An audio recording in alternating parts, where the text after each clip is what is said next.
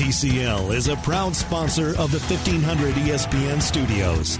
TCL, America's fastest growing TV brand. This is information not being reported by anyone else. You want the scoop? Here it is with Darren Doogie Wolfson. After spreading some holiday cheer, some Christmas cheer, morning and afternoon, work duty called, and I figured, hey, I need to be here for TV news, for the 10 o'clock news on Channel 5. Hey, I may as well find a studio. It's easy to find a studio on Christmas Day night. You don't need to fight with anybody. Hey, I'm not like Joe Suchere. I'm not like Garage Logic. I don't have my own studio for podcasting's sake, so oftentimes I need to fight for studio space. But on Christmas Day night, hey, not a surprise, a studio was wide open. So lo and behold, here I am. It is Scoop Podcast episode 192. It is brought to you by MyBookie, mybookie.com. Think about this 4-day stretch of great college football action, all the bowl games with the 2 playoff games on Saturday, then a Sunday full of intriguing NFL games with playoff implications left and right. So if you're thinking about jumping in, maybe you got a nice Christmas present. Think about investing that Christmas present into MyBookie, mybookie.com. If you have a solid opinion on one of these football games in the coming days, why not win some money? You play, you win, you get paid. It is MyBookie. All right, let me digest some of that Chinese food. Picked up some Chinese food on my way in. My favorite place in St. Louis Park. An hour wait. We had to wait an hour to pick up the food. Then to get the food, line out the door. It is a Christmas tradition unlike any other. Enjoying some good Chinese food. So I need to digest. I'll digest it right now as we bring into the conversation one of our favorites. He is NBA analyst, former ESPN analyst, NBA skills coach. He's worked with Kevin Martin, Joe Kim Noah, Corey Brewer, and many others over the years. He is David Thorpe. David, always appreciate your time. We're talking here on Christmas Day night. Do you like the games the NBA chose this year for Christmas, the 5 games here on Christmas Day, or would you prefer, heck, Kawhi Leonard and the Raptors? I mean, could there have been a little bit more foresight in picking the best 10 teams to play here on Christmas Day? I hadn't thought about it there, and I watch games every night, so it never occurs to me to think about it, although I did tweet something, back in the late summer, when all these different things went down. I thought, I tweeted for fun, like ABC just came out with a schedule, Lakers versus Cleveland and, Spurs versus Raptors, and the different, it seemed like the rivalrous kind of stuff that could happen, but whatever. These, we all know who they have to play. This Sixers, while we're talking, Sixers-Boston is tied, going overtime, actually, as we're speaking. So, I love that it's competitive. The games are fine. The youth game is fine. I'm not watching these games as a fan, so I don't really think about stuff like that. Well, I suppose it's the low-hanging fruit, and it is tradition for the Knicks to play at Madison Square Garden on Christmas. Right. But Uncle Mercy, is that the one where you say, okay, NBA, enough is enough. The Knicks are enough of a train wreck. Let's end this tradition? Well, actually, that's a different story. That I agree with. If you're going to use this day, the NBA can use this day to announce to the football-watching world, who are just about done with that ridiculous sport, in my opinion, and ready to actually watch a real sport where guys aren't beating their brains in every day, then the Knicks probably aren't a team that should be considered unless they sign someone really good in July. I would have enjoyed watching a lot of the teams play than that team, but generally speaking, I think there's enough good games on now that we're on, and then the late ones, I think it's fine. All right, so you watch games every night. So, Christmas Day really isn't atypical for you, for me, for the diehards. So as you're watching night in and night out, David, what stands out so far as we approach the halfway point of the season? It's a long list.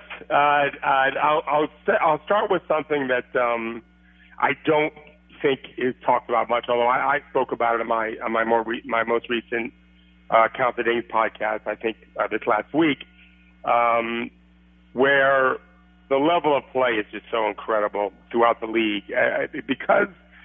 Because I watch NBA games and EuroLeague games and ACB games and Israeli League games and games in Finland and Spain, like I said, with ACB in France, and because my son's in high school and so I'm taking some of those games in, and I'm not really watching college yet. I'm watching individual players, so that's all clipped up. So it's not really watching anything but really that player or maybe one other guy in a team who throws in the ball. It's sometimes I think easy for people to just ignore how incredibly talented these players are. And I don't mean the threes and the dunks and all the great things that we see on highlights. For me, it's much more the basic things. I just, right before we got on the phone, and I just watched an outlet pass to Jason Tatum, and within a blink of an eye, he threw it across the court to a hard-charging Marcus Morris, who was able to attack and score. And most leagues in every level in the world can't make that simple pass that Tatum made because it's not simple. You have to time it up. You're throwing it across the court at a guy running fast. You got to make sure you have a feel for what you can't. There's no time to read where the defenders are on this particular play because he caught it and threw it instantly. It's more of a feel. You're almost taking like instant pictures as that play first developed off the rebound, and yet it's very commonplace in this league. These guys are just. I think one of the byproducts of playing 82 games year after year is the level of precision and understanding of what's going on is incredible. It's exorbitant. And so it's one reason why rookies tend to struggle more, and one reason why, for example, Luka Doncic isn't, is he's done this as a pro. He's played in lots of games between the EuroLeague and the ACB, the top two leagues in the world after the NBA. He's already played in so many of those that he's gotten a sense of a larger file in his brain than the typical rookie entering the league. So these guys are just amazing, and so that's something I really enjoy is watching the little things. Everyone makes mistakes. That all sports are a game of mistakes, Darren, but I really do appreciate the very simple things these guys do repeatedly and almost casually, but it's not casual. It takes a lot of work, and you need a lot of experience to make it look as easy as they do. You touched on Doncic. I mean, how about the other rookies? I mean, whether it's Ayton, how about Jaren Jackson Jr.? Somewhat lost maybe playing there in Memphis, but I mean, the game he had the other night beating the Lakers, hits the three at the end in LeBron James's face, finishes with 27 points. He was the 4th overall pick. You go up and down that list. I mean, even Knox. I mean, I'm making fun of the Knicks playing on Christmas, but Knox showed earlier today that, he belongs. Bridges and Charlotte. It's a lengthy list of impressive rookies, maybe as impressive as I can remember in recent memory. I didn't see Knox's final numbers. He's from here, right? So I was coaching my son's AAU team in like 6th grade when Knox's dad was coaching a very good 7th grade, like a sneaker team. And so we played his team a lot. In fact, he also coached one that our age group too over the years. And Kevin used to come to the games. Like I remember he was coming to games as just like a rising sophomore in high school that people thought was maybe going to play Florida State football quarterback. He was that kind of athlete. He just kept growing. But so yeah, I didn't see his final numbers today. But you're right. There's a number of guys, and the guy that I like best actually long term is Jaren Jackson Jr. I'm with you. Yes. I think he's the best prospect in the class in terms of if everyone were to reach their full potential. I think he'll be the most impactful NBA player over the course of his career. If you start factoring in things like where are they playing, which increases or decreases the probability odds that they'll reach their potential, then maybe he'll score some negatives. I don't think Memphis, I don't think his coach is great. I think he's average at best, that's my opinion. The franchise is just okay. They have rocky times and they still do, but he might be one of those guys that it doesn't matter. Some guys like Kawhi Leonard needed the Spurs to get him to reach his potential, and once he kind of reached it, well, now we see what happens when he changes franchises. But I don't know that Jackson does need it. He just needs to be able to be freed up to shoot threes and dribble the ball and take guys as a crossover. If someone coached him up and made him strictly play in the pitch post or made him just play in the low post, then you wouldn't be able to diversify his game and enhance it. So Memphis has done a good job with that. Doncic though he's beyond exciting. If people haven't watched this guy, that three he made the other night where he just kind of flicked it like Derek Fisher did years ago. When Derek Fisher made it, you're like, wow, that's surprising. When Doncic made it, you're like, okay, like if he's going to make circus shots, he's just that guy. That's just who he is and has been for a long time. Bridges is good. I haven't really studied him much. Ayton's clearly good. I think Trae Young's good. He is good. I'm not at all. I'm not ready to at all suggest that he can't be a dynamic player. I think he can be. And so, it's these guys. There's a negative to AAU in that they play so many games, and I think, and I don't want to get into AAU. There's some real negatives associated with that. The positive is, and I always say this: if you care, and that's a big thing, if you care, then you learn from your games, and games help you create what you're going to practice. They give you an idea and a reference point of what you need to practice to get better, and then hopefully you're practicing those things so that when you play in the next game, you'll play better. Nothing that you don't just, a painter can't just look at his painting one time and fix all the mistakes and it's great. A good writer can't just do a quick edit and all of a sudden it's perfect. It takes a long time, almost always. And so I think that over the course of time, these rookies have already played Kevin Knox has played in so many games. Doncic, obviously, with the professional part of it. So, I think we're seeing a couple of maybe 5, 6, 7 years ago, the game wasn't as good for rookies, but they've kind of turned the tide a little bit. And the game, teams are starting to figure out how to go at what defense they're doing, and that's opened up rookies a little bit more. And I think also coaches have done a good job of giving them a chance to make plays. And that's super important. If you're afraid to make a mistake, you probably will, or you won't even try. Either way, it's bad for the team and bad for you. So coaches are giving them more of a leash, I think, and that's helpful. I mean, this might be the ultimate second guess, but you're right. I mean, Doncic has been doing this at a professional level for a while. I mean, what the heck? I mean, maybe I get Ayton to Phoenix, being a Phoenix native, 7-footer that can do a bunch of stuff. But what the heck were the Kings thinking, passing on Doncic for Bagley? And again, it's the ultimate second guess. I completely get that. And I actually think Bagley has a chance as well to be a pretty good player. But how the heck did Doncic not go top 2? I have no idea what Vlade was thinking, or if he was thinking. I don't know. I will say this. I don't know. We're probably going to talk about Dave Yeager and the Kings. I'm not as high on him as I once was. He's obviously done fine this year. They've got a lot of young talent because they've been so terrible for so long. I don't know if Bagley would be better if he was somewhere else, like in Memphis, where they just let him play more, not just on the court, not just minutes, but playing time is oxygen for sure. But the role in that playing time is kind of like the water. You need both. So getting playing time, but an incredibly restrictive role, isn't so helpful. And I'm not suggesting, I don't know enough to know if Dave Yeager's done that with Bagley. I do know that Jackson and Doncic and Young and some of these guys done so well that they're clearly freed up to go play. Just go. Don't be afraid.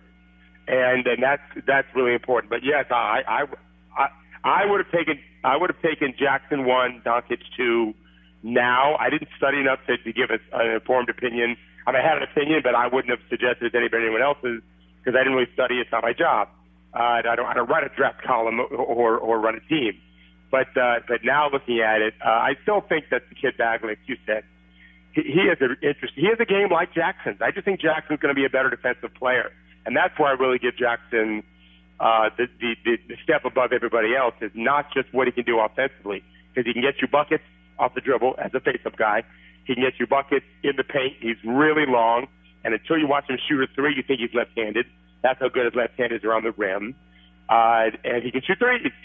But then you factor in this guy, Tim Duncan, on defense. Like he just has an economy of movement defensively in terms of cutting off angles and rotating to people, and just a very easy way. Duncan would never have won any of the contests in athleticism compared to like a DeAndre Jordan, or even now, look, Willie Cauley-Stein moves like a guard, and he's 7'6", 11", whatever he is.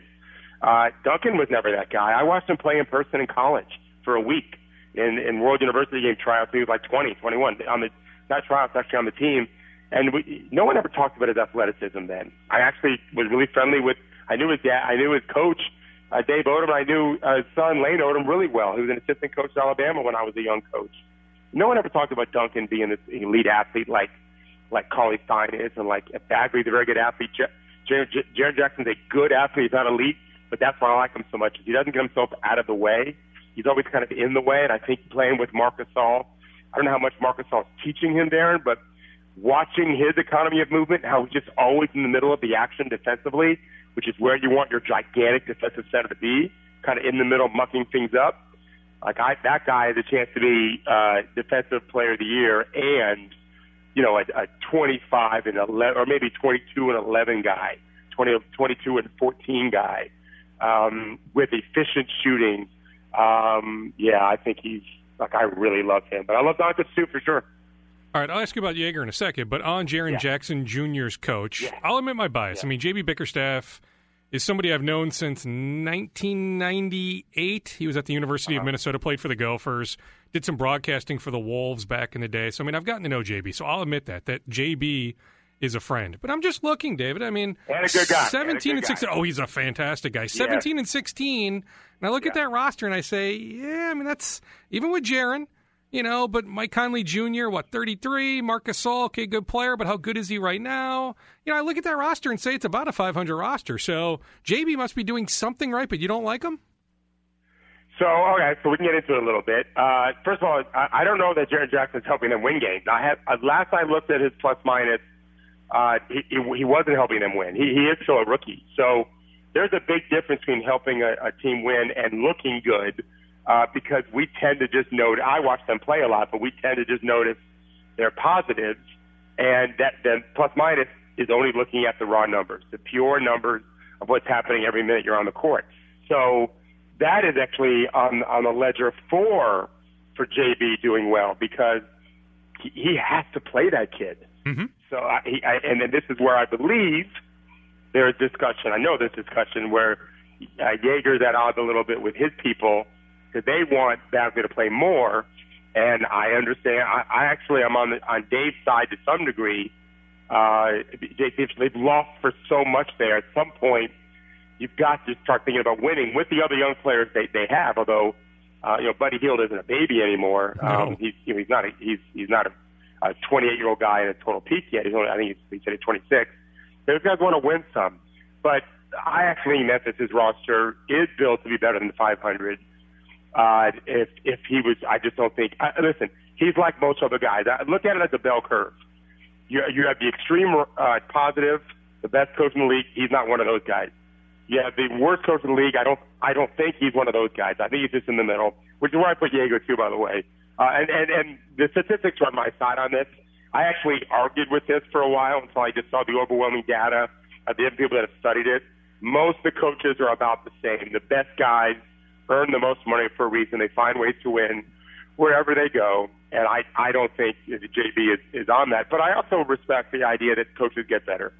There's no reason why they can't get better. They need help from management. They need help from ownership, and of course they gotta have players that can win, which is why ownership and management matter. I just was watching Memphis play. I second guess a lot of what they run, who they play, how often they play them. I have some question marks and adjustments game to game. They're one of those teams that almost always plays about exactly the same every time out. I think that works great early, but as teams get a feel for stuff and start varying their own thing, and you don't, I think you fall behind a little bit. And I don't think that's the only reason why they've been struggling more lately, but I do think it's a factor. Plenty fair. I mean, heck, David, you forget more about basketball in 5 seconds than I'll ever know. So, I mean, I throw it out there, but I greatly respect your opinion. That's why I love having you on the podcast. He's a great guy. Yeah, no, he is. Like there is something to be said about, I'll say this, Darren. You asked me about things I noticed. So here's something else I'll throw in. Again, as someone who's watching all these leagues all the time, and not just watching them, but I have friends. I have friends that represent players overseas. I have many, many players that I coach. I think I've had over 200, maybe 250 professional European players over the last 19 years, and every possible level, the highest guys making $1 million a year or more and on down, players of the year in multiple leagues. I've had all of that. And I also talk to coaches a lot, managers, management there a lot. The best thing about the NBA would be represented by guys like JB. He gets it. Too many coaches think that they're the show, which is how college is. In Europe, I find that to be the case too often, where they don't understand that it's the players should have a lot more say, a lot more leeway to make mistakes if they're effort mistakes. They get overcoached. Rubio had that problem. I told you this before. He just got overcoached, in my opinion, dramatically in Spain by one guy in particular. And JB does not do that. I think he totally gets it. I like his demeanor on the bench. I like I like how he treats players with dignity and respect at all times. And that counts for something for sure. So like I said, if you told me if you gave him a great roster, he won't screw it up. Some guys would. I think Sam Mitchell would screw up a great roster. I don't think he would. There's a lot of coaches that would and a lot of coaches that wouldn't. More coaches that wouldn't than would. There's more average coaches out there than anything, of course, and that's where I put him. Where do you put Tom Thibodeau? Great question. I mean, I will tell you honestly, there was a period of time where I had him in the elite few. I don't see how you could have argued that he was in the elite few, but I also don't see how you could argue now that he still is. I've been waiting for an adjustment from him. It's hard to say he was an innovator from some things he was doing defensively, considering I grew up in the 70s and 80s, learning and then coaching that same kind of flood ball side and all of that. I just didn't coach in the NBA because that wasn't allowed at that level. It was at the high school level, so we did. He really helped innovate it at the pro level, and teams have adjusted to it, and I just haven't seen that. But I will say, and I know we're going to talk about Wiggins, so I watched all of Wiggins' points from his last game, and they ran some nice Rick Adelman corners action stuff using what Brad Miller used to play. Before that, Chris Webber, the elbow area, and Wiggins scored, I think, 4 or 5 baskets off those actions, either directly or indirectly. That's something I think Wiggins should be exceptional at. It's something I would like Coach Thibodeau to do more of for reasons I don't know because I don't watch the team every night. They don't. But I think he's struggled to stay with what else is happening out there. And I'll tell you something else there, and this is probably a really important point that isn't talked about much. There was a period of time where I thought he outworked a lot of coaches. You could argue that he worked harder than everyone, and that isn't always such a good thing. I don't know what his family life is. I honestly have no idea if he even has a family. He does. I mean, he's got a mom that he still keeps in touch with. He's not married. He loves his mom. But, yeah, I mean, he's not married. He doesn't have any kids. So, I mean, he's got a lot of free time. I honestly didn't know that, but that was my guess because he just lives in the office. But what's happened now is because of advanced analytics and the plethora of opportunities to have those analytics at your beck and call as a coach, you don't have to work as hard as him and be able to get the same amount of information. And it would take hours for me to explain all the tools that these teams have. I've been lucky enough to tour, in one case, a facility in Los Angeles that was creating incredible data, actually artificial intelligence-driven data, computers that can watch a game and tell you what happened, and you don't have to watch it. It can just spew out the information to you. I walk in a room with 60 coders, all of them brilliant college grads coding data so that these computers can watch the game and tell you, give me every backdoor cut Wiggins made and everything else. So that advantage is largely mitigated. And I think this is one reason why we've seen what we've seen with him in Minnesota. He used to just outwork everyone, and now he can't. It's not that he's not trying. He just can't because of the ability we have now to automate a lot of what he used to spend all night doing. All right, tell us what else stood out as you watched Wiggins and maybe you watched more of the Wolves on Sunday. I mean, maybe their most impressive win of the year. They had some other ones. I mean, They beat the Lakers here in Minneapolis. They beat the Jazz when Derrick Rose had 50-plus here in Minneapolis. But you win at Oklahoma City, and I get it. I mean, that was a scheduled game. Oklahoma City had played the night before in Salt Lake, so, advantage Wolves. But still, when you win in Oklahoma City, that's pretty impressive. No Derrick Rose, no Jeff Teague. When Tyus Jones is in the game, David, the ball moves. Now, Derrick Rose has been phenomenal, right? I mean, I don't know if he's the most improved player, sixth man, but he's something, I think. He could be both. Maybe he's both. But certainly, I mean, he is going to dominate the ball when he's playing. With Tyus Jones, the ball moves, and lo and behold, maybe it's just a coincidence, but Andrew Wiggins has his best game of the year. Yeah, and like I said, I haven't studied all their actions prior to that game. But so here's what stood out at me first, as I'm watching that game unfold. Is like I said, some of the actions they ran I thought were really good for him. He's always been able to score in the post a little bit, so they did some of that.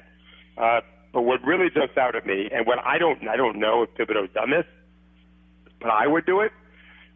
They just should do it. Is I would show him what he looked like the millisecond his team gained possession off defense to offense. His casualness. it's unfair to say he runs the floor. He doesn't. Okay, what I ask my players, I've written about this in my book. I think there's a chapter in Basketball is Jazz where I talk about racing. Like, I don't use the word run. A friend of mine made a comment to me about using the word race or sprint. This is going back 20 some odd years, and so that's what I've always done. I don't ask my players to run the floor. We ask them to race the floor. It has a different meaning, race, right? Because if you run a race, you're trying to win a race. You can just run for fun. But Andrew doesn't do either. Andrew jogs.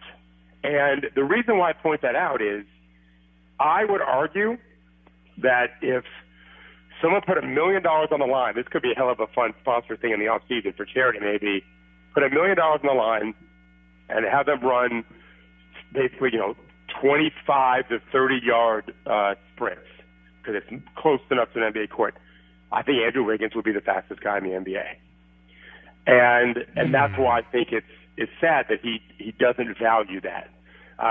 We've talked about Corey Brewer before, and I've been training another player for on and off for a decade, Omri Caspies with the Grizzlies now.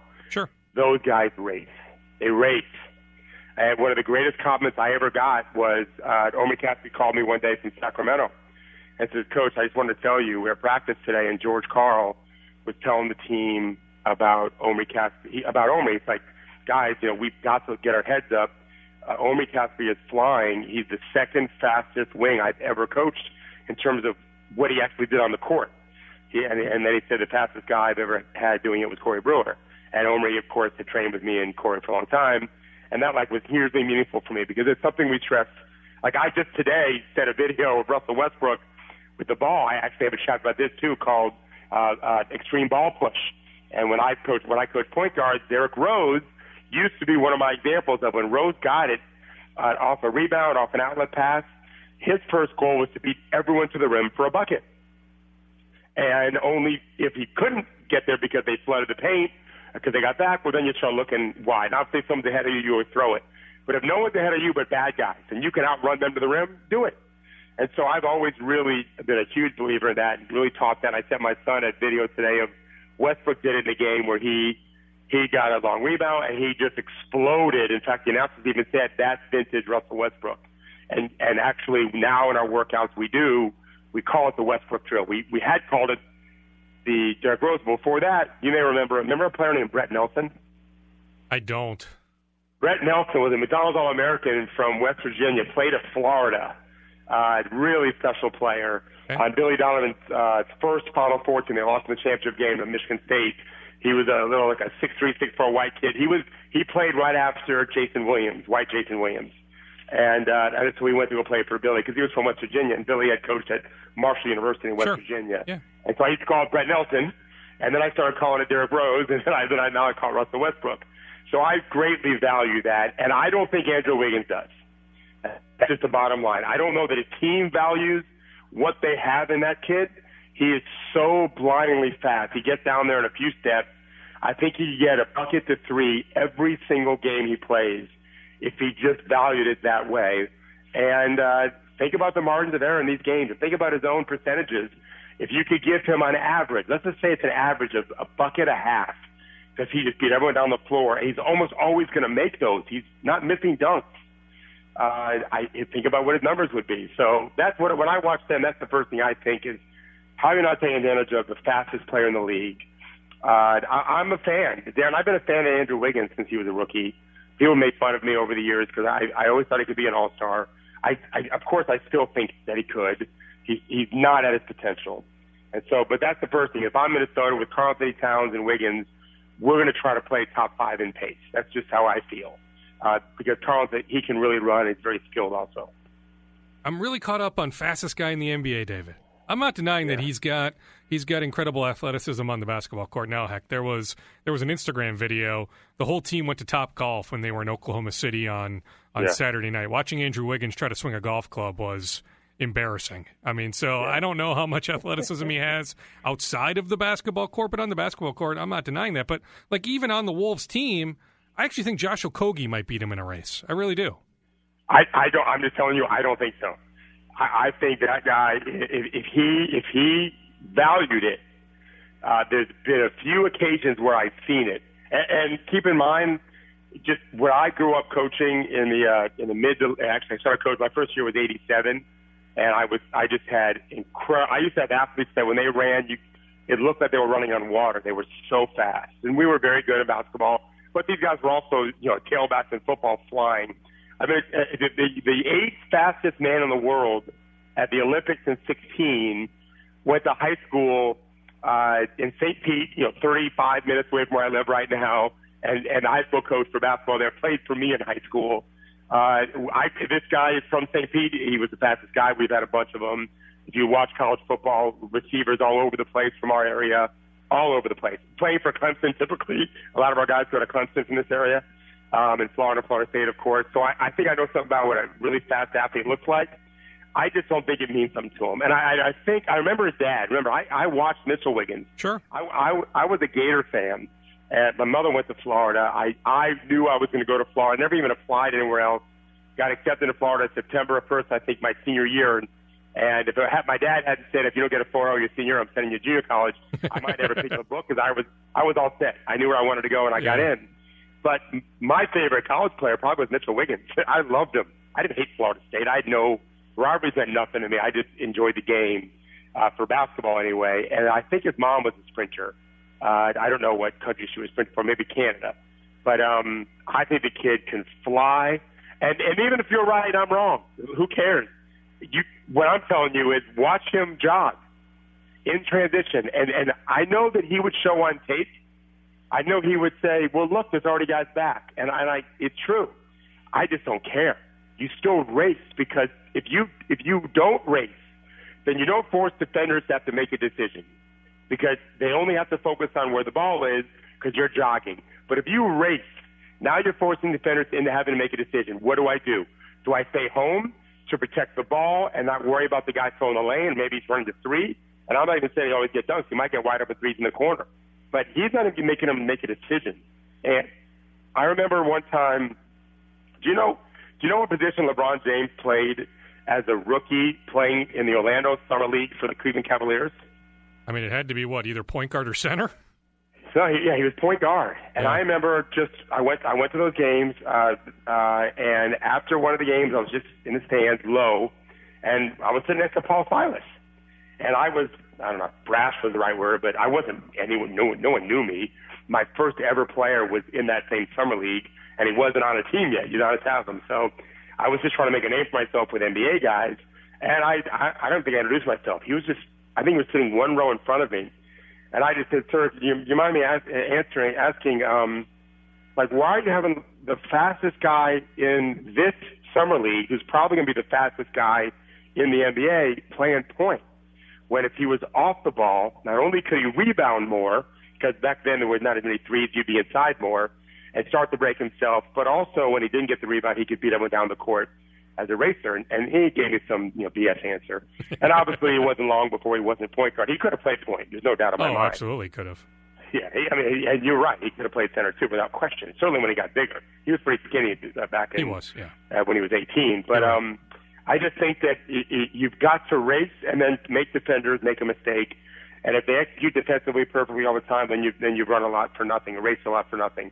But not doing it's a mistake. And so when you look at the elasticity of the Wolves, talent has got to get much more consistent, and you would know more than I as what's going on there. I've not broken it down recently, but Wiggins, and I think this is probably where Jimmy Butler has some of his frustration from. Jogging just shouldn't be part of the game. And again, I've been literally his biggest fan on the national media scale.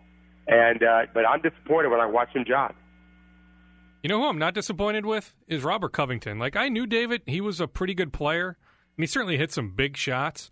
But he can put the ball on the floor a little bit better than I thought. He still needs to work on that part of his game. But I really like Robert Covington. I mean, all things considered, I still would have preferred Josh Richardson for the Jimmy Butler trade. But you know what? Robert Covington, Dario Saric, the Wolves should have, with Karl Anthony Towns, they should have their starting front court for the next, handful of years.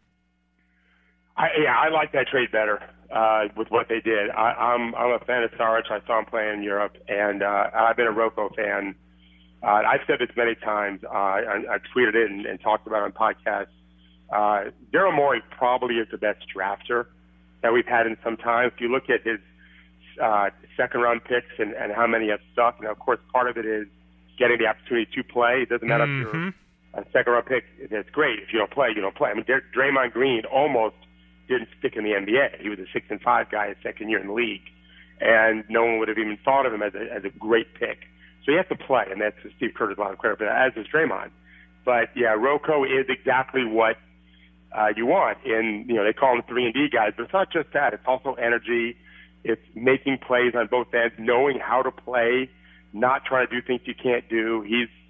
We've talked about, over the years, we've talked about how do teams defend when someone else goes small, and it's hard to play your big. But one of the things you can do is you can go really big if you've got long, athletic guys.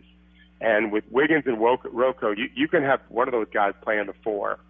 And so you've got the beginning. If you have talent at 5, you can switch out if he was really engaged and defend a lot of people.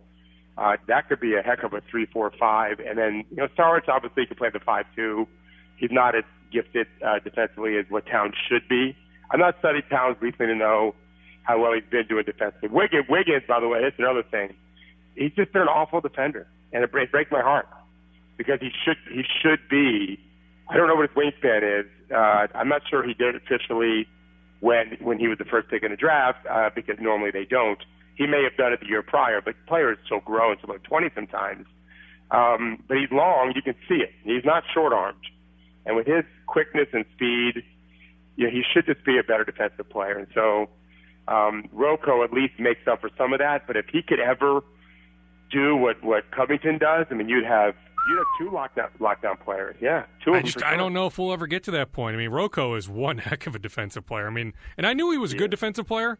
He's better than I thought he was. I mean, he's not going to win Defensive Player of the Year, but I'm just saying, I mean, if you break down the numbers, including deflections and what he does and shutting down the opposition's wing, best wing player, many nights, or at least keeping the opposition's best wing player in striking distance under control, make him work harder. Yeah. I'm just telling you, I think Robert Covington is first team all defense. I really believe that.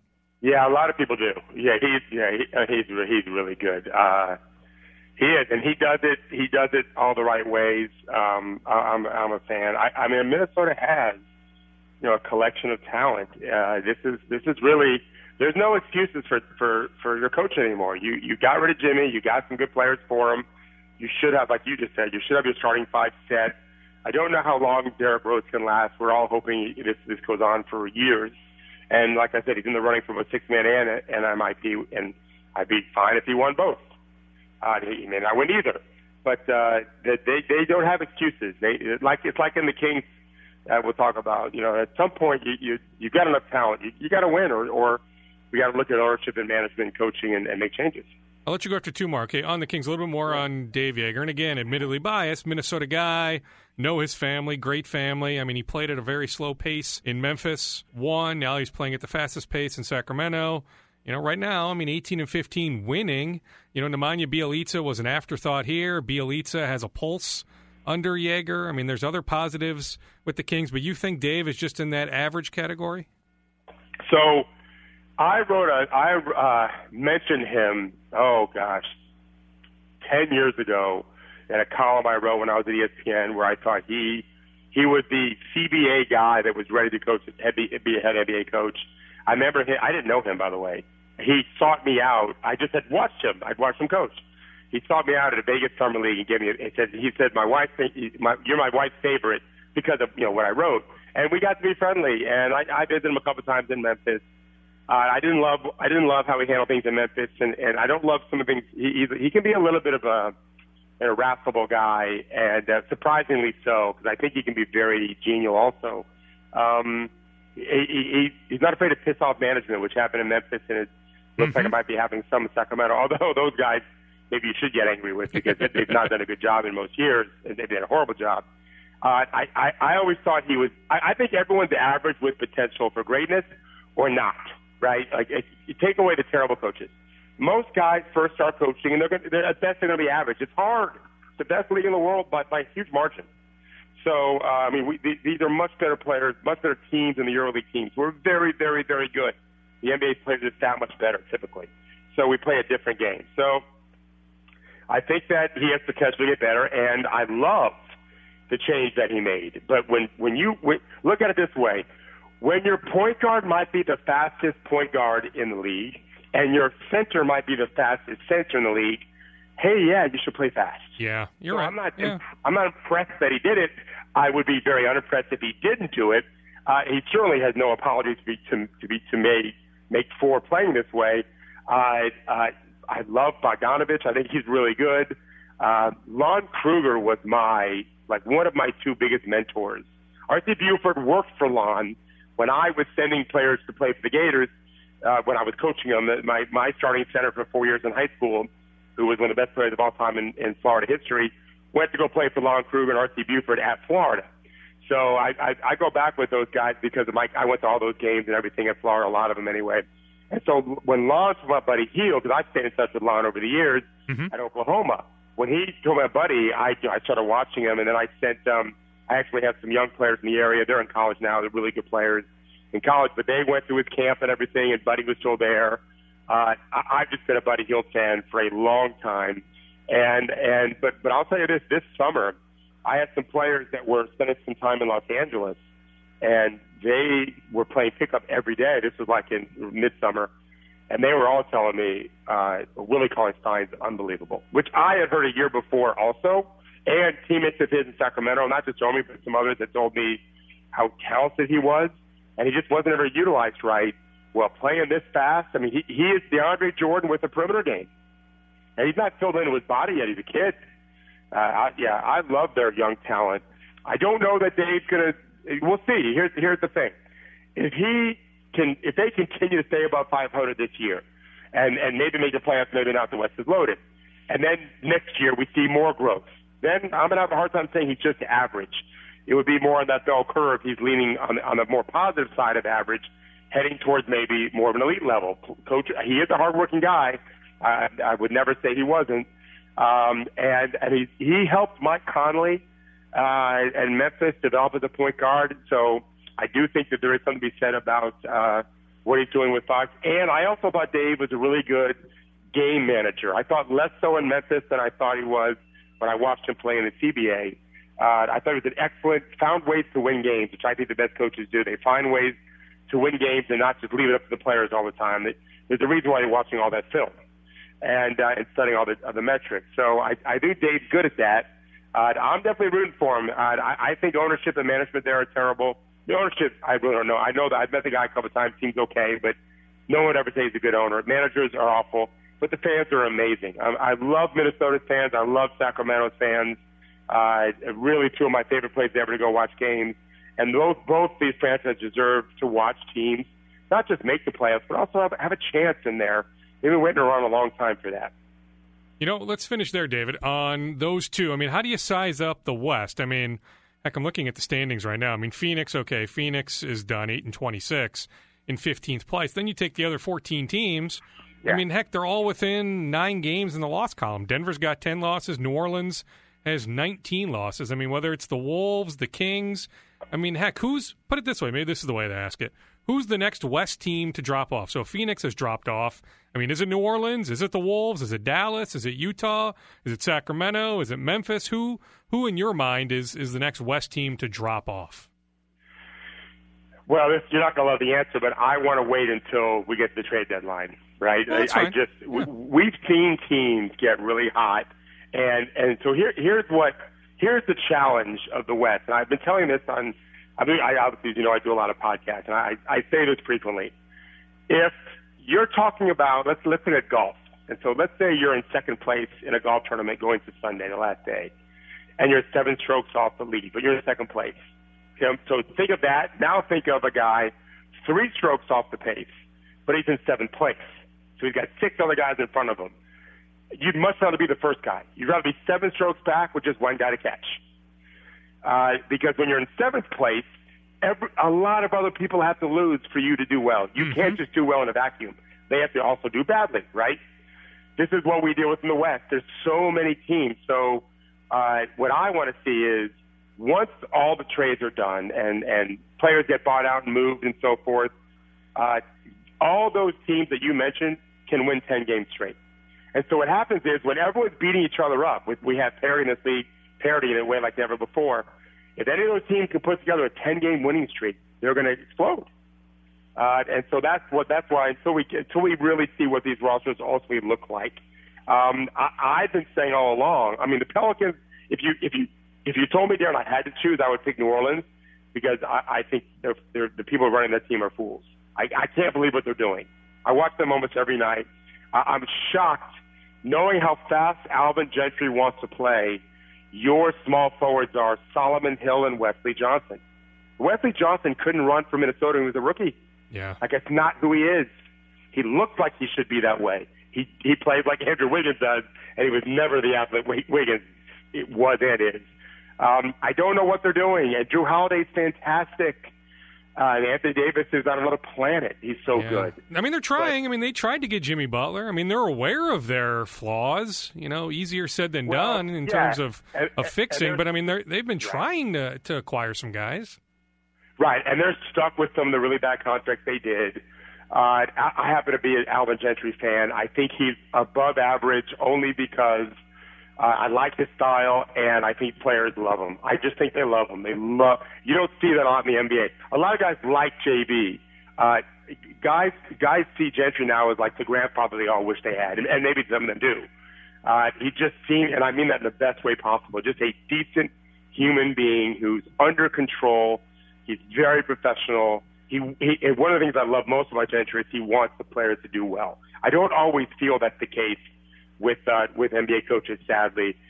Definitely not the case in Europe. NBA coaches are better typically. Alvin really wants them to succeed. I just think they're so flawed. It's not Alvin's fault with some of their wings. But they could get someone, whether it's, however they could do it. And so I just need to see where that goes with what they look like. And then I'll be able to get a better feel for, okay, this team just can't get much more of a rub. But the Pelicans, to me, are up against it more so than most of those other teams because they are pretty hamstrung with what they can do. Their only difference is they have maybe, I mean, who's better than Steph Curry or LeBron James? I know the arguments, but Anthony Davis probably is the only guy you could really argue successfully right now with. I do wonder if some team, does a Mark Cuban say, to Dallas, hey, now you can't tell guys to mail it in, but, does somebody try to enter the Zion Williamson sweepstakes? And we can debate whether, Zion's going to be a superstar or not. I don't know how much you've watched him, but there's no debate. Okay, so he's going to be a superstar. So, I mean, like, to me, just being stuck in the middle purgatory, to me, stinks. Like, where the Wolves are, fighting for that 8 spot, fighting for that 7 spot, I'd rather hit rock bottom myself. And, this is the year. I mean, there's many years, but this would be a year where hitting rock bottom, giving yourself a chance to get Zion Williamson, wouldn't be the worst thing in the world. Yeah, so if we're having a philosophical discussion on it, I get what you're saying. I would not be afraid to be in the middle if you're Dallas. Minnesota's a little bit different situation. In fact, Minnesota's very different, but I also wouldn't be afraid to be in the middle for Minnesota because you have so much talent there, especially with what should be a dominating center. There's just something else going wrong, and a wing that should be better than what he is. I think that if you're in the middle, it depends on what you look like in the middle. If you're a middling team like Memphis has been, where you got a bunch of older guys, that's not optimal. Not even close to being optimal. It's not even great. It can be good because you're giving your fans something to watch for if they make the playoffs. Most teams would say they have a successful season, and that's fine. Dallas has at least one superstar. Like Doncic, that he is going to be a long-time All-Star. We're going to be old men one day, Darren, with grandchildren, and we're going to be watching YouTube on their watch or on their glasses. So we can watch the same thing in our glasses, and it's going to be, Luka Doncic highlights, and it's going to be, 45 minutes long. He's that special. I think their coach is really special also. Statistics show that Carlisle is one of the best that we've had. And so he'll tweak that stuff up. They may trade Dennis Smith Jr., which is interesting. It won't make them worse. So he's an interesting piece to look at for some of these other young teams that are trying to collect talents and see if they can develop them. But I think that I have studied Zion. He's the only college player I've really studied so far. And I think he's going to be incredible. Yeah, I mean, he's got flaws. He's got to be managed from a physical standpoint. You need to make sure you've got a chef with him. You've got to talk to his agent, his family. I'd want to meet with his parents. I'd want to meet with his agent if he's got a serious girlfriend, as well as him. and I'd want to make sure that we're really on top of his eating habits and his workout habits. He's a kid. I don't care about now. But I don't want him at 280 when he's 19 years old. He needs to be at about 240, 245 with that body, maybe even 250, because he's going to add a little weight over time. I would show him what Kevin Love looked like when he was, you guys know, when he was a rookie, and show him what he looked like in the Body magazine. I'd want Zion. Zion's never going to lose his powerful hips and shoulders and legs. They're always going to be there. But a leaned-out version of him is going to be a destructive force in the NBA for a long time on both ends. I suppose the issue you have here is you have the front office boss, who's also the coach, who is absolutely coaching for his job. So, I mean, it's great for me to say, hey, find a way to hit rock bottom. I mean, never in a million years would Tom Thibodeau ever go that route. 100% correct. So here's where your coach really hurt you. This summer, he had an opportunity to pick up a veteran wing that could actually bring energy to the team and make plays on the court and be in the rotation. But instead, he wanted a locker room guy that had his back, because that's what coaches want. And I love Lou all day and trained Lou all day and helped me. Was with him when he hadn't yet signed his big deal. One of my all-time favorite players. I have a chapter about him or two in my book. But how many minutes has he played for you guys this year?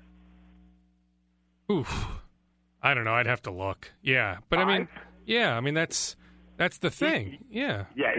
So my point is, and this is not at all thinking on Lou. He did nothing wrong. Yeah. I mean, I don't even know if it's coach. Yeah. I mean, it might be your coach. It might be one. Yeah. I mean, it's right. It's minimal. We know that. Yeah. And I'm sorry. There were and still are players that could be in your rotation, help you win games on the court, and also be a locker room guy. But your coach being a manager would never do that. A GM would never put a guy that won't play for you in the locker room just to try to cheer the guys up. It doesn't. The spots are too few to waste one on, and so I don't know what your owner's going to do. You guys should probably hope that he sells the team, but if he doesn't, or if he stays on and decide maybe your new GM is good, I don't know, but there does seem their new whatever position he calls himself that's working under Tom. This is it for a coach. This is, to me, you beat OKC, great. What happens now? And I'll leave you with this. I say this all the time to the coaches and the players. I love saying you've really screwed up when they do something good. Because, like the OKC win, at OKC, I would say you guys really messed up here. And I say this to Andrew Wiggins especially. And I've used this with NBA players a lot. Like, this is who you can be. Like, you overwhelmed Arenas a couple times. You just physically mauled him at the rim. You had a beautiful play against Paul George on the left side of the post. The left post, as you looked at the basket, where he kind of gave him a shimmy shake, and he set Covington up he set up Paul George perfectly to get his little fadeaway jumper. Like, he asserted himself. He's not going to average 30, but we know he can average 20 plus, and he can do it at a high percentage if he competed all the time. That is a big win. It's a good game for Wiggins. There is no question that's what they can be, and that's on the coach. If you can't get that, but occasionally, you're no good. Other coaches get more of those efforts more often than the average coaches do. Bad coaches tend to get bad efforts. Average coaches tend to get average efforts. Again, they're all just averages. The good coaches get it much more often, and the great ones get it more often still. And that's where Thibodeau is right now. We just don't see enough consistency with their efforts. David, always appreciate your contributions. Happy New Year to you and yours, and let's do this again sometime in January. I look forward to it. Thanks, Aaron. I appreciate it. David Thorpe, I do believe he is truly brilliant, and it's the beauty of having him on the podcast. You put the quarter in the machine, let him go. I just love sitting back absorbing all of his knowledge. We greatly appreciate him giving us nearly 55 minutes. All right, I'll empty out the notebook to some extent. I'll save some stuff for the next podcast as well. Continuing the Wolves theme, they never inquired on Austin Rivers. He looked good on Christmas, didn't he?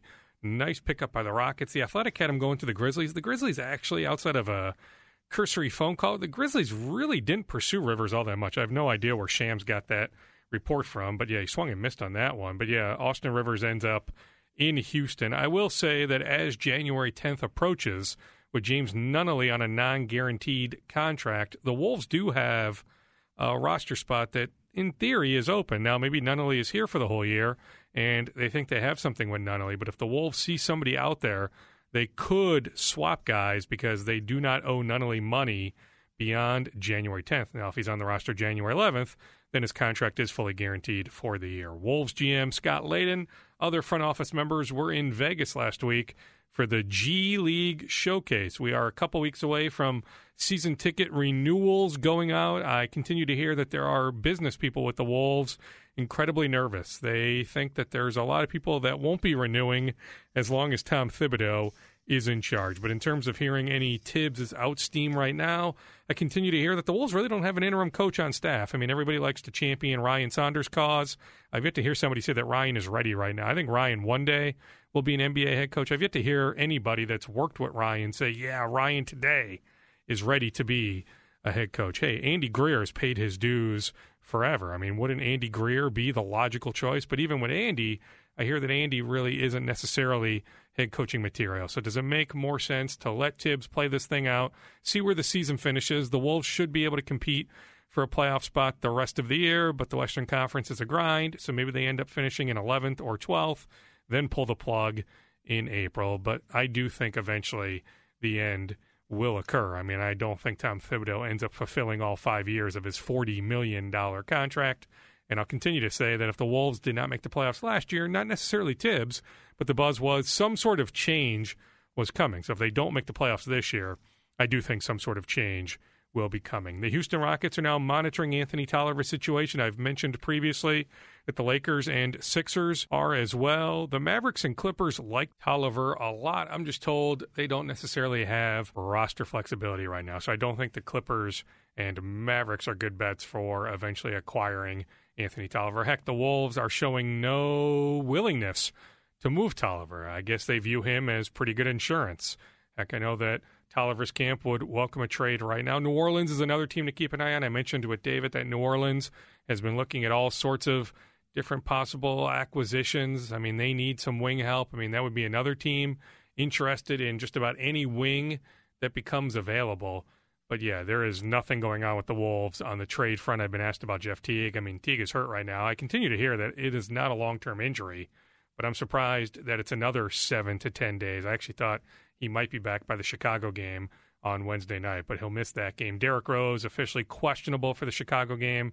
I'm led to believe that there's a better chance than not that he will play, which shouldn't be surprising considering that Chicago is Rose's hometown. The Wolves do have 2 winnable games this week, at Chicago on Wednesday, then Atlanta at Target Center on Friday. So if they can get those 2, they would be back to 1 game below 500. Currently 15 and 18, get these 2 this week. They can get to 17 and 18. 15 and 18 puts the Wolves at 13th place in the Western Conference. On the Twins front, they are still very much in the Nelson Cruz mix. GM Thad Levine has talked to Nelson. They have a history together from their Rangers days, so we will continue to monitor that situation, but make no mistake, the Twins are still very much in the mix for Nelson Cruz. I will bet that the Twins sign some reliever. Yes, some have come off the board. Joakim Soria went to the A's 2 years, just over $15 million. The Twins had interest in Soria, but they had no interest in doing 2 years for Soria. So once the Twins found out another team was willing to go to 2, they bowed out from competition for signing Soria. Again, they had no interest in getting to 2 years. New manager Rocco Baldelli in the last week plus, went to Georgia to visit Byron Buxton.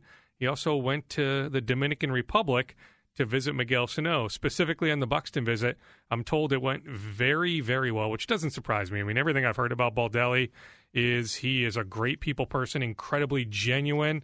He's a great connector with individuals. So the fact that him and Buxton connected does not surprise me one bit. The Twins do have interest in one starting pitcher, probably more than one. Remember, they kicked the tires briefly on Patrick Corbin. They were never going to 6 years, $140 million, but they talked to Corbin's agent. But here's another free agent pitcher they have interest in, the Japanese lefty, Yusi Kikuchi. They have talked to Scott Boras about Kikuchi. The problem is it looks like Kikuchi, if he signs with somebody, now he needs to sign with somebody by January 2nd, otherwise he'll return to Japan. The issue is Kikuchi either has his eyes on the Yankees or a team on the West Coast. So it doesn't appear as if he is interested in coming to Minnesota. But nonetheless, the Twins have interest in him. On the Vikings front, Eric Kendrick should be okay. Hamstring injuries are always tricky. Think about all the Vikings that have missed games this year with hamstring injuries. So he was another one. Starting middle linebacker missed the win over Detroit. But word is the Vikings expect to have him on Sunday for the win and in game against Chicago. And reading between the lines with Matt Nagy's comments on Monday, it sure sounds like the Bears will take a look at what the Rams are doing at halftime. So all these teams are playing at 3:25 on Sunday. Let's say the Rams are up multiple scores on San Francisco at the half. Seems logical. Let's say they're up 10 or 14 or more. Then the Bears probably will rest guys. Plus, the Bears don't want to show their hand too much because that would set up a rematch the following weekend, Vikings at Bears, in the wild card round. Remember, the Vikings can only be the 5 or 6 seed, and if they make the playoffs, will open up in Chicago, L.A., or Dallas. But again, Chicago is by far the most likely scenario. I saw that ESPN Insider speculated on Anthony Barr to the Raiders. Makes sense. I can tell you the Barr camp, no surprise, has the Raiders circled, just like every agent has the Raiders circled, when they will have in the neighborhood of $100 million in cap space. I don't think the Vikings use the franchise tag on Barr. They would love to keep him if the number was right. But, going back to July and August when the sides talked, and even prior to July, I mean, the sides never came close to any sort of extension. Anthony Barr can make a ton of money on the market, and the Vikings just can't pay everybody top dollar. The Vikings do have interest in retaining Sheldon Richardson, but hey, that could be another situation where some team blows him out of the water, that he might have to take a little bit of a team discount to remain a Viking. But I know the Vikings have a healthy opinion of Sheldon Richardson. They absolutely would love to keep him. On Gophers men's basketball, Eric Curry still before this holiday break was not fully cleared. He's going through some contact in practice. I think wishful thinking would be that come February, he can be a contributor. Now, the hope would be, and the belief is, he will play before February, but it will take him multiple weeks to get his game legs back. Keep in mind, the last time Eric Curry played in a meaningful game was the Middle Tennessee State NCAA tournament loss his freshman year. That would have been, March of 2017. What is that? 20 months ago. Eric Curry has undergone multiple knee surgeries. We have no idea if he can be the player that we saw his freshman year. The player we saw his freshman year is a really good player, a player that can help the Gophers a ton. But I just think wishful thinking, and it may not even get to this point, but it would be February, that maybe in February Eric Curry can really help this Gophers team. Their next big game is January 3rd at Wisconsin. That would be one heck of a game to grab. Wisconsin is ranked, in the top 20. They are really, really good in Madison. But, hey, if the Gophers are to get to double-digit Big Ten victories, you need to win a couple road games. So why not win in Madison? The Gophers offered a Chicago kid on Saturday, 6'6" wing. His first name is spelled Tujautee. No idea in the pronunciation. Tujautee, last name Williams.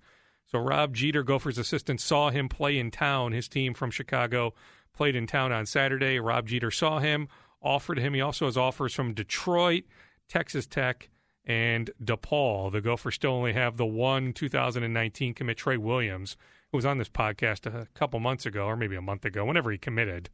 And he is actually having a really good season. I saw that one of the recruiting sites elevated him from a 3-star to a 4-star. So it looks like the Gophers' one 2019 commit so far is a pretty good player. Again, his name is Trey Williams, but the one they offered on Saturday, first name spelled Tujautee,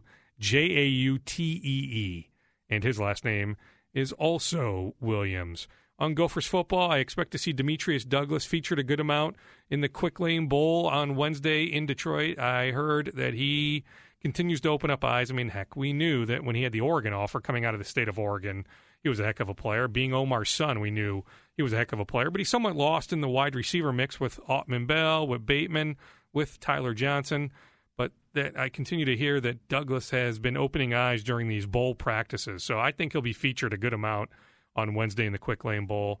And I'm positive the Gophers will be down at least one starter on defense, a linebacker. And we know they are down Blake Cashman as well. So it'll be interesting to see how the Gophers respond down those two starters on defense, at least two starters Then with Blaze Andry shifting over to left tackle, with Donnell Green undergoing minor knee surgery and signing with an agent, beginning his pro preparation. And Cashman has signed with an agent.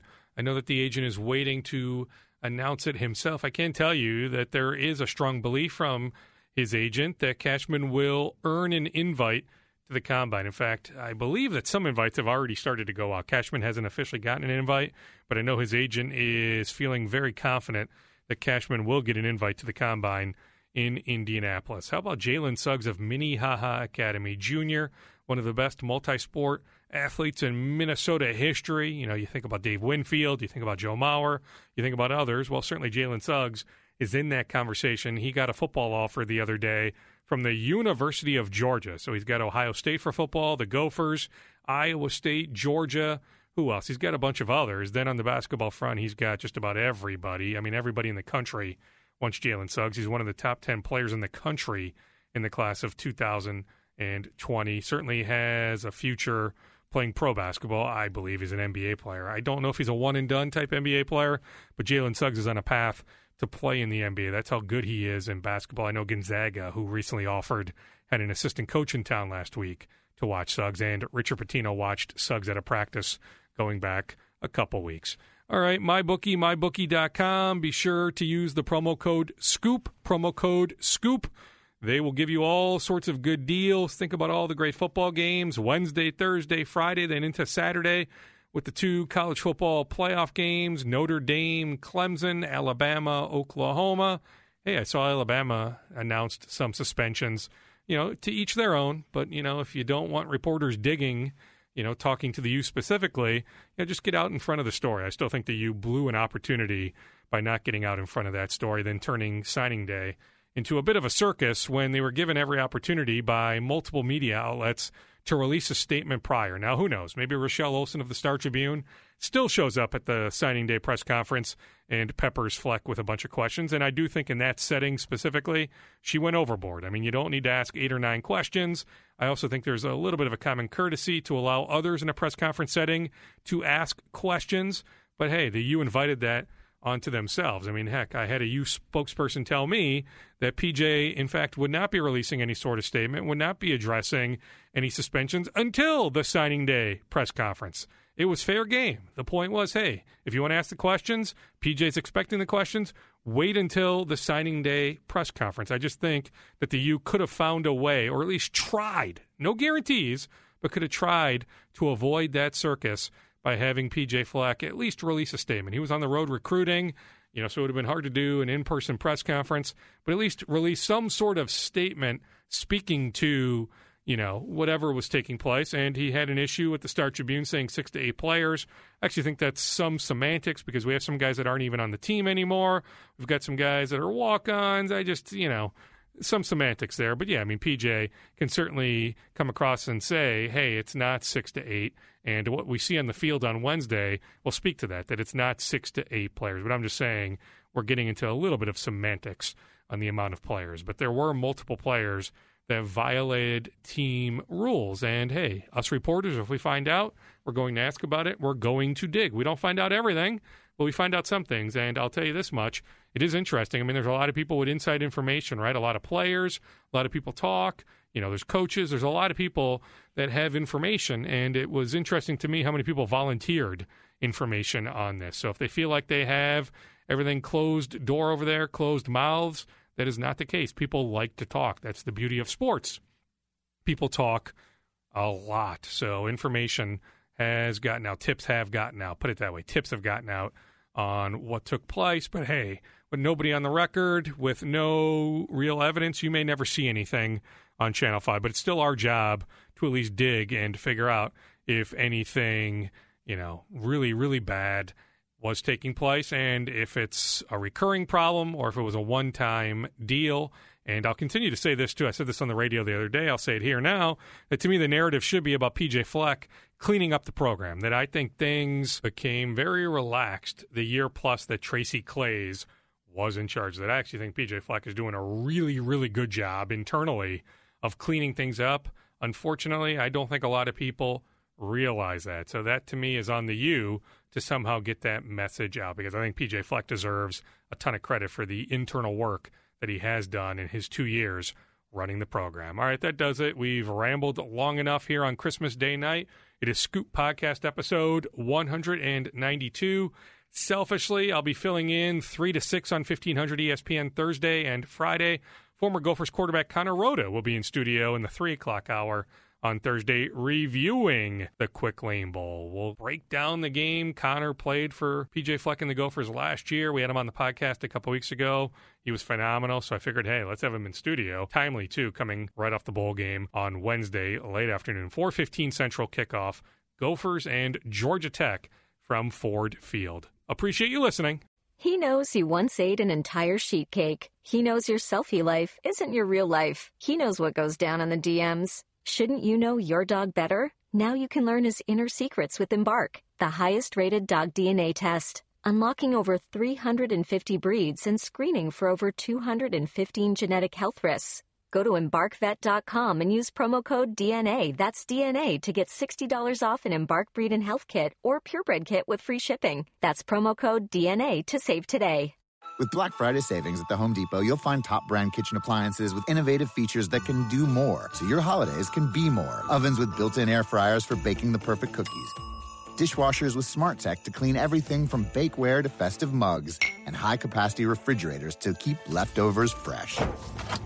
Shop Black Friday savings and get up to 30% off, plus instantly save up to $750 on select GE kitchen packages at the Home Depot. How doers get more done. Offer valid November 2nd through November 30th. U.S. only. See store or online for details.